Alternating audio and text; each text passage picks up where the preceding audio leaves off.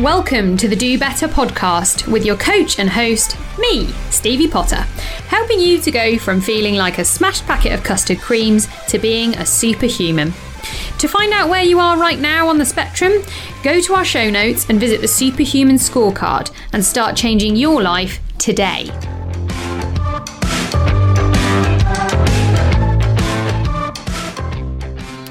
Hello and welcome back to the Do Better podcast. I hope you've had a lovely week. What have you been up to? I say that like you can talk back to me. I feel like I'm having a conversation when I do these, but obviously it's just me talking to the dog and the computer. But I hope you've had a good week. It's been a nice one for me, actually. I am preparing for my first crit race. By the time you hear this, I will have done it, and I may or may not still be in one piece, but here's hoping I will still have all my arms and legs stuck where they should be, and all my skin intact as well. So I've been gearing up for that this week. I've had a little bit of a rest week this week, so just absorbing some of the benefits of training. And I do always talk to my clients about making sure that you have plenty of rest and recovery so that you can absorb the changes of whatever you're doing. So that is important, and you will note that I do practice what I preach. So I'm feeling a bit more psyched and ready to go next week, so that's exciting. I thought I would come to you for the next few episodes. I'm going to focus on diet. And last week we talked a little bit about the kind of quality versus quantity and whether calories really are everything when it comes to what we eat. And I kind of made the argument that while calories are really important in terms of the quantity of the foods that we're eating, which is obviously important for managing weight, and that's partially related to health, one of the things that's a bit more neglected is the quality of the food that we eat. And I made the argument that if you're only focusing on calories and you're only focusing on the quantity of food that you're eating, then you're never really going to achieve your full health potential, which means you're going to leave a lot on the plate when you're coming to improving yourself and your own success. Because in order to get the most out of yourself, you've got to be the healthiest, fittest version of yourself that you can be. That's going to focus your mind. It's going to give you longevity. And at the end of the day, one of the most powerful ways to do that is through our diet. And a lot of people put diet kind of after everything else. If you speak to some coaches, they will put exercise and movement and training before everything else.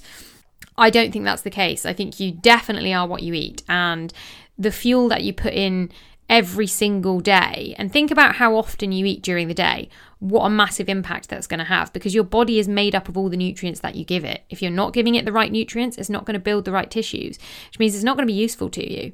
So I think it's really important to put a proper emphasis on diet and nutrition, the emphasis that it deserves in terms of health and in terms of our true potential. So I thought, with it being, I know we're kind of into January a little bit now, but with it being January, with it being the beginning of the year, there's a lot of noise generally on social media about all these kind of diets with these ridiculous claims about weight loss and you need to do this and not eat this and all these kind of restrictive diets and things like that.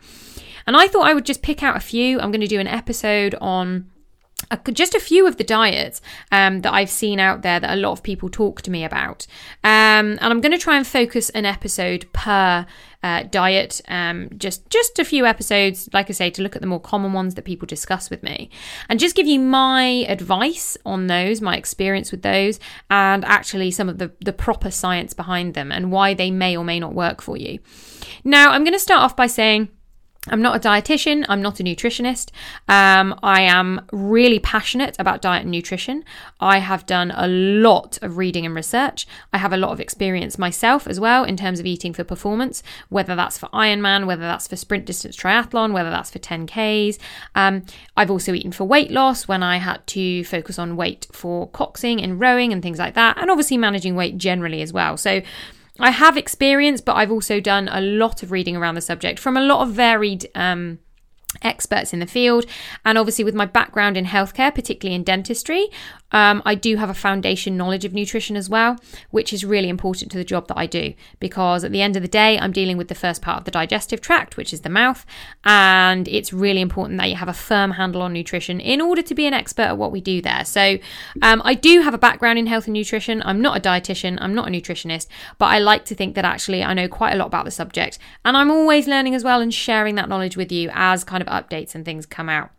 And I like to pick out the best bits of everybody's work. So things like the Gut Health Doctor, I'm a massive fan of, but I think there's more to the picture than that. I am a big advocate for obviously measuring calories for weight loss. I think there's an element to that. And I think that a lot of people take a very black and white view of nutrition and they go really firmly down one rabbit hole. And I don't think that's right. All the diets that I'm going to discuss, you may well find there is one in there that works for you in terms of what it is that you want to achieve. And that could be based on your medical history. You might have discussed it with your doctor or a nutritionist or a dietitian. But it also might be just whatever fits in with your lifestyle. And remember that we're all individuals and different things are going to work for different people based on that. So today, to kick us off, I'm going to start with probably, I think this is the most commonly discussed diet with me. It's something that a lot of people come to me and ask me about. It's something that a lot of people tell me they're going to do. It's also something that a lot of people have told me they've tried and not had success with. And then other people have said, actually, they've got on really well with. And that's the keto diet. So keto diet, short for ketogenic diet. Probably the most common one that I see on the internet as well is people kind of bullying carbohydrates a little bit. And there are various different forms of that. You've got lower carb diets, you've got the Atkins diet, you've got your ketogenic diet. I think keto is probably the most common one that's out there. So I'm going to talk about that today. For those of you that don't know much about the keto diet, what is it? Well, the keto diet, like I say, it bullies carbohydrates, and usually it advises people to eat less than 20 grams of carbohydrate. Now, that varies from person to person, and they will tell you there are various ways of measuring how much carbohydrate you can eat. On the basic ones, they'll just say eat less than 20 grams. But actually, if you look into the science of it, the point at which you go into ketogenesis, which is the point of this diet, is different for everybody.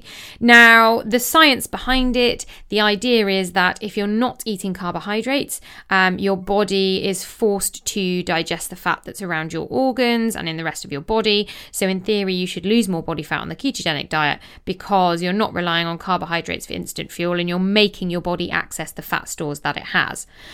And it does that by, instead of using glucose, which comes from carbohydrates, which is probably the easiest form of fuel the body can get hold of, it will digest fats into what we call ketone bodies, which various organs can use to generate energy. So that's a kind of, armchair engineer's idea of the keto diet and how it works. So it sounds great, right? Because, well, if I just eat less carbohydrates, then I'm going to burn off my body fat and I'll look great. And wouldn't it be marvellous if that were the case? It's actually quite difficult to stick with the keto diet. So if I give you an idea of certain foods with carbohydrates, some common ones, 20 grams of carbohydrate. If you think the average apple has about 14 grams of carbohydrate, then that would be your carbohydrate quota almost for the day. You would have six grams left over. 100 grams of sweet potato, so that's not very much at all. If you think a jacket potato weighs usually about 250 grams, 100 grams of sweet potato would eat up your entire 20 gram allowance for the day. So you can see that actually it's very, very restrictive, because even if you look at, unless you're eating just kind of meats and cheeses, everything's going to have carbohydrates in it, down to fruits and vegetables as well. So in order for you to get all the fruits and vegetables that you need in a ketogenic diet, it's going to be quite challenging if you also want to eat any other carbohydrates. So most people end up eating basically no starchy carbohydrates at all.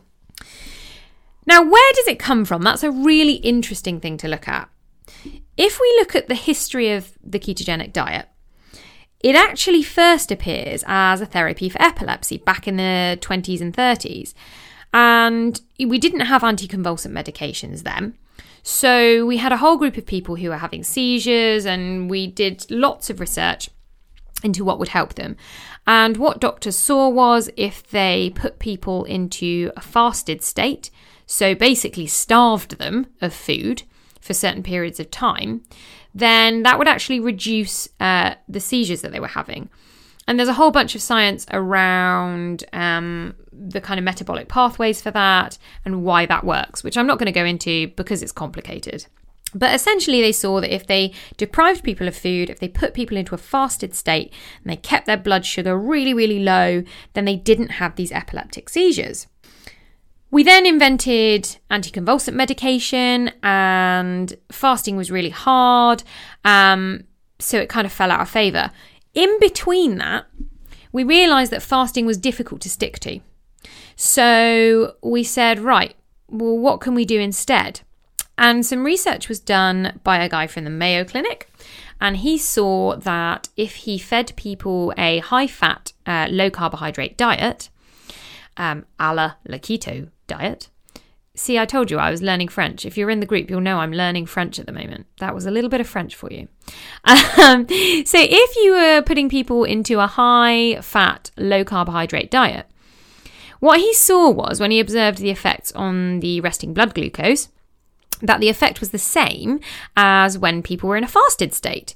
So he thought, well, this is great because I can feed people food and I'm getting the same results in terms of their blood work as I do with a fasted state. So that could be really helpful. So when he then tried that with epilepsy patients, the effects were the same. If you give them a high-fat diet, low-carbohydrate diet, their resting blood glucose is similar to when we fast them completely, and that reduces their seizures. So this is great because people can eat, so they can have all their meats and cheeses, lovely diet. They obviously can't eat loads of potatoes and bread and things like that, but they can still eat, and they don't have to fast, so that's going to fit in better with their lifestyle. So maybe we'll give them the keto diet, and that will be the treatment option. And so that was quite popular during that time. And then, like I say, we invented anticonvulsant medications, and all this kind of dieting for epilepsy kind of fell out of favour.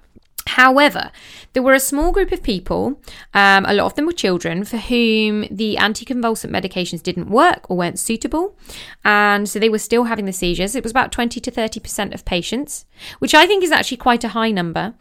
And for those patients, they stuck to the keto diet method, and it worked for them.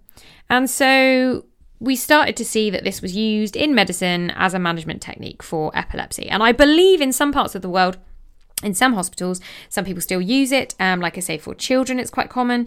And for people that maybe are not appropriate for the medication, or for perhaps it doesn't work for them. Now, quite when it was introduced into the weight loss scene, quite when they got hold of it, I'm not really sure. But my guess is it's something to do with work on the carbohydrate insulin model, or perhaps that we saw, obviously from fasting, you're going to put yourself into a calorie deficit if you do it correctly, and that's going to mean that you have weight loss. So perhaps people looked at fasting and said, is there a better way to do this so that it's followed better by the people on the diet?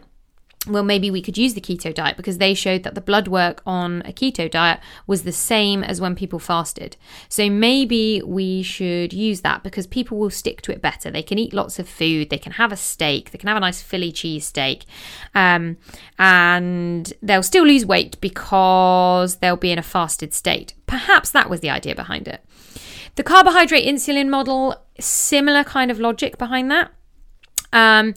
So there's some work published about how if you eat carbohydrates, particularly more refined carbohydrates, and this all links into things like the glycemic index of foods, then that would cause an insulin spike. And if you get more of those, that's what causes you to gain weight, because that's going to translate those to fat. Now, they claim that there is no relevance of calories at all to weight gain or weight loss, and it's all to do with carbohydrates, which of course we know is complete tosh, because that defies all laws of thermodynamics. So you can't destroy nor create energy. Therefore, in order to burn energy that we already have, we need to put ourselves into a calorie deficit. We need to be consuming less energy than we're burning. And that will force us to use the energy that we have stored. And that will cause us to lose weight. And that is a calorie deficit. To argue anything else is quite frankly ludicrous. However, I think that looking at the carbohydrate insulin model and kind of thinking about the role that hormones play, is helpful, because if you're eating lots of refined sugars and processed foods, you're not going to get the same satiety as if you're eating proteins, fats, leafy green vegetables. And a lot of that's just because of the volume of food that you can eat for the amount of calories that you have. So if you imagine 100 calories worth of Haribo looks very different to 100 calories worth of chicken salad. And you're going to look a very different person if you ate either of those things. So I think the carbohydrate insulin model has its benefits in terms of how we think about what we eat, but I think it completely misses the obvious picture. So perhaps it was them that decided that the ketogenic diet would be great for weight loss.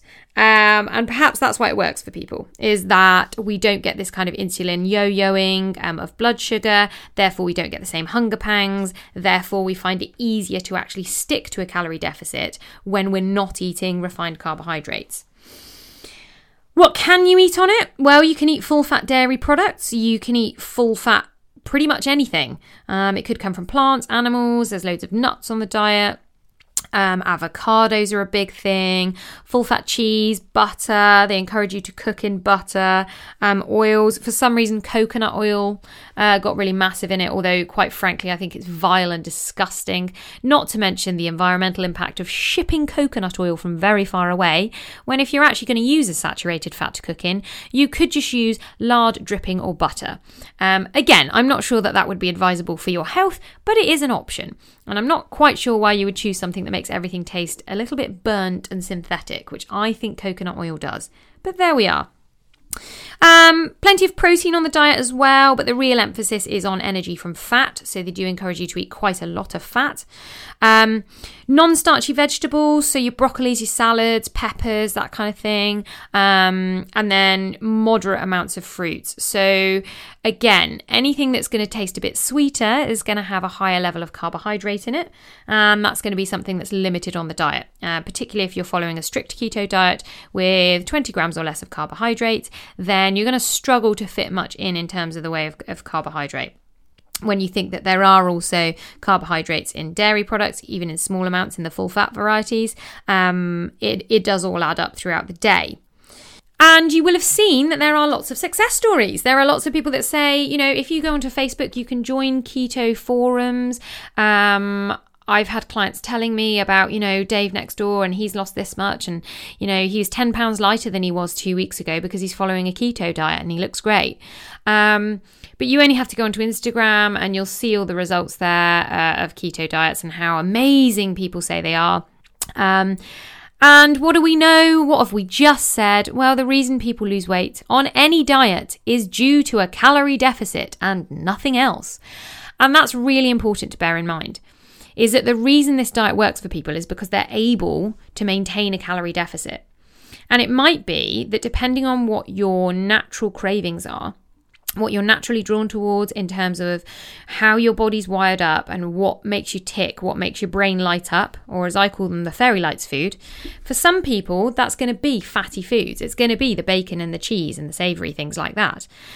And if you're that person, then following a diet where you're going to eat lots of those full-fat protein products is going to help you because you're going to feel satisfied, you're not going to feel like you're craving things, you're going to be eating the foods that you want to eat.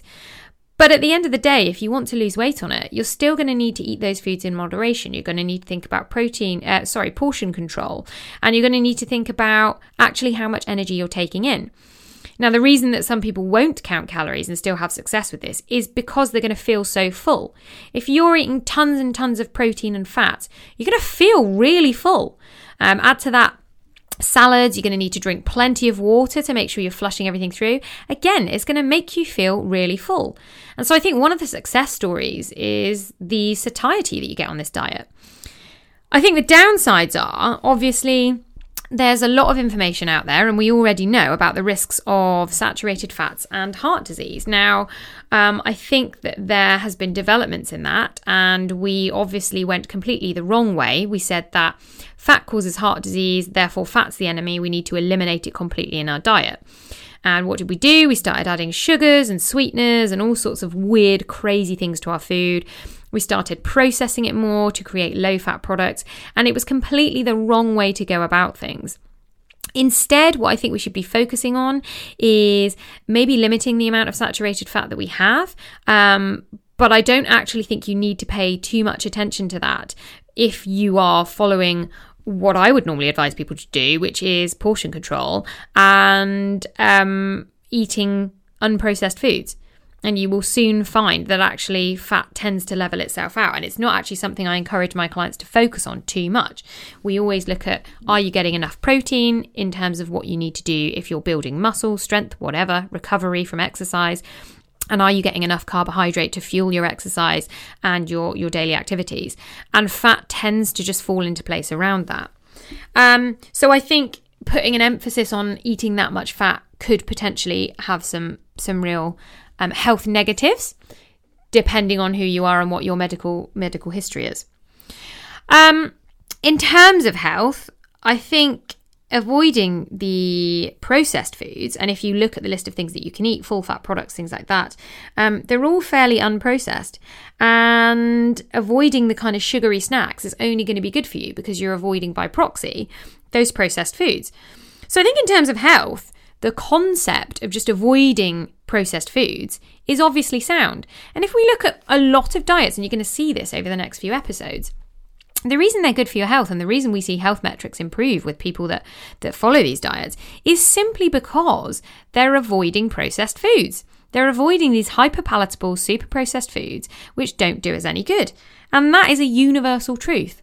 And I think in this diet in particular, again, full-fat dairy products, proteins, non-starchy vegetables and moderate amounts of fruits, we're still encouraging people to eat vegetables, but we're also saying don't go for the low-fat products, don't go for the processed foods. And at the end of the day, you're not going to be as healthy if you still go and pick out the processed keto bread or, keto snack bars that are shouting at you from those big kind of bright glittery packets on the shelf. So I think the take-home message for the keto diet is that, as for all diets, it will work for weight loss if you are in a calorie deficit. And that might be easier for you with this diet because you may feel a lot fuller and it may satisfy the itch that you have for fatty foods, for the things you have a craving for. Not, however, if you're a carb junkie, because if you love carbohydrates, then this is probably not going to satisfy you so much. In terms of health metrics, it could help you because if you're following the major rules, you're probably going to avoid processed food a little bit more. That is going to improve your health metrics. It's going to improve your resting blood glucose. So I think there are elements that are positive about this, but I think we need to take it with a pinch of salt. And at the end of the day, is it easier to just put yourself into a calorie deficit while still eating all of the foods that you like and not being so restrictive on whole food groups? Is it easier to do that and still lose weight and do it longer term? Or is it better to do this and maybe think about doing it shorter term? Now, my argument would be I think you need to pick something long term and I think you need to eat all the foods that you enjoy. And I also think that if you're doing any kind of training for sport, then you're going to have to think about whether this is really right for you. And I know a lot of people are advocates for low carbohydrate diets. And I think we've got the other side of that, which is high carbohydrate diets. I think somewhere in the middle and finding what works for you is really important.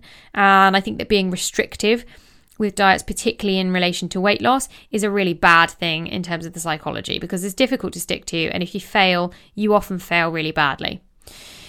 So that's my take on the keto diet. If you want to find out a little bit more about that, I'm going to be, like I say, I can answer some questions in the group.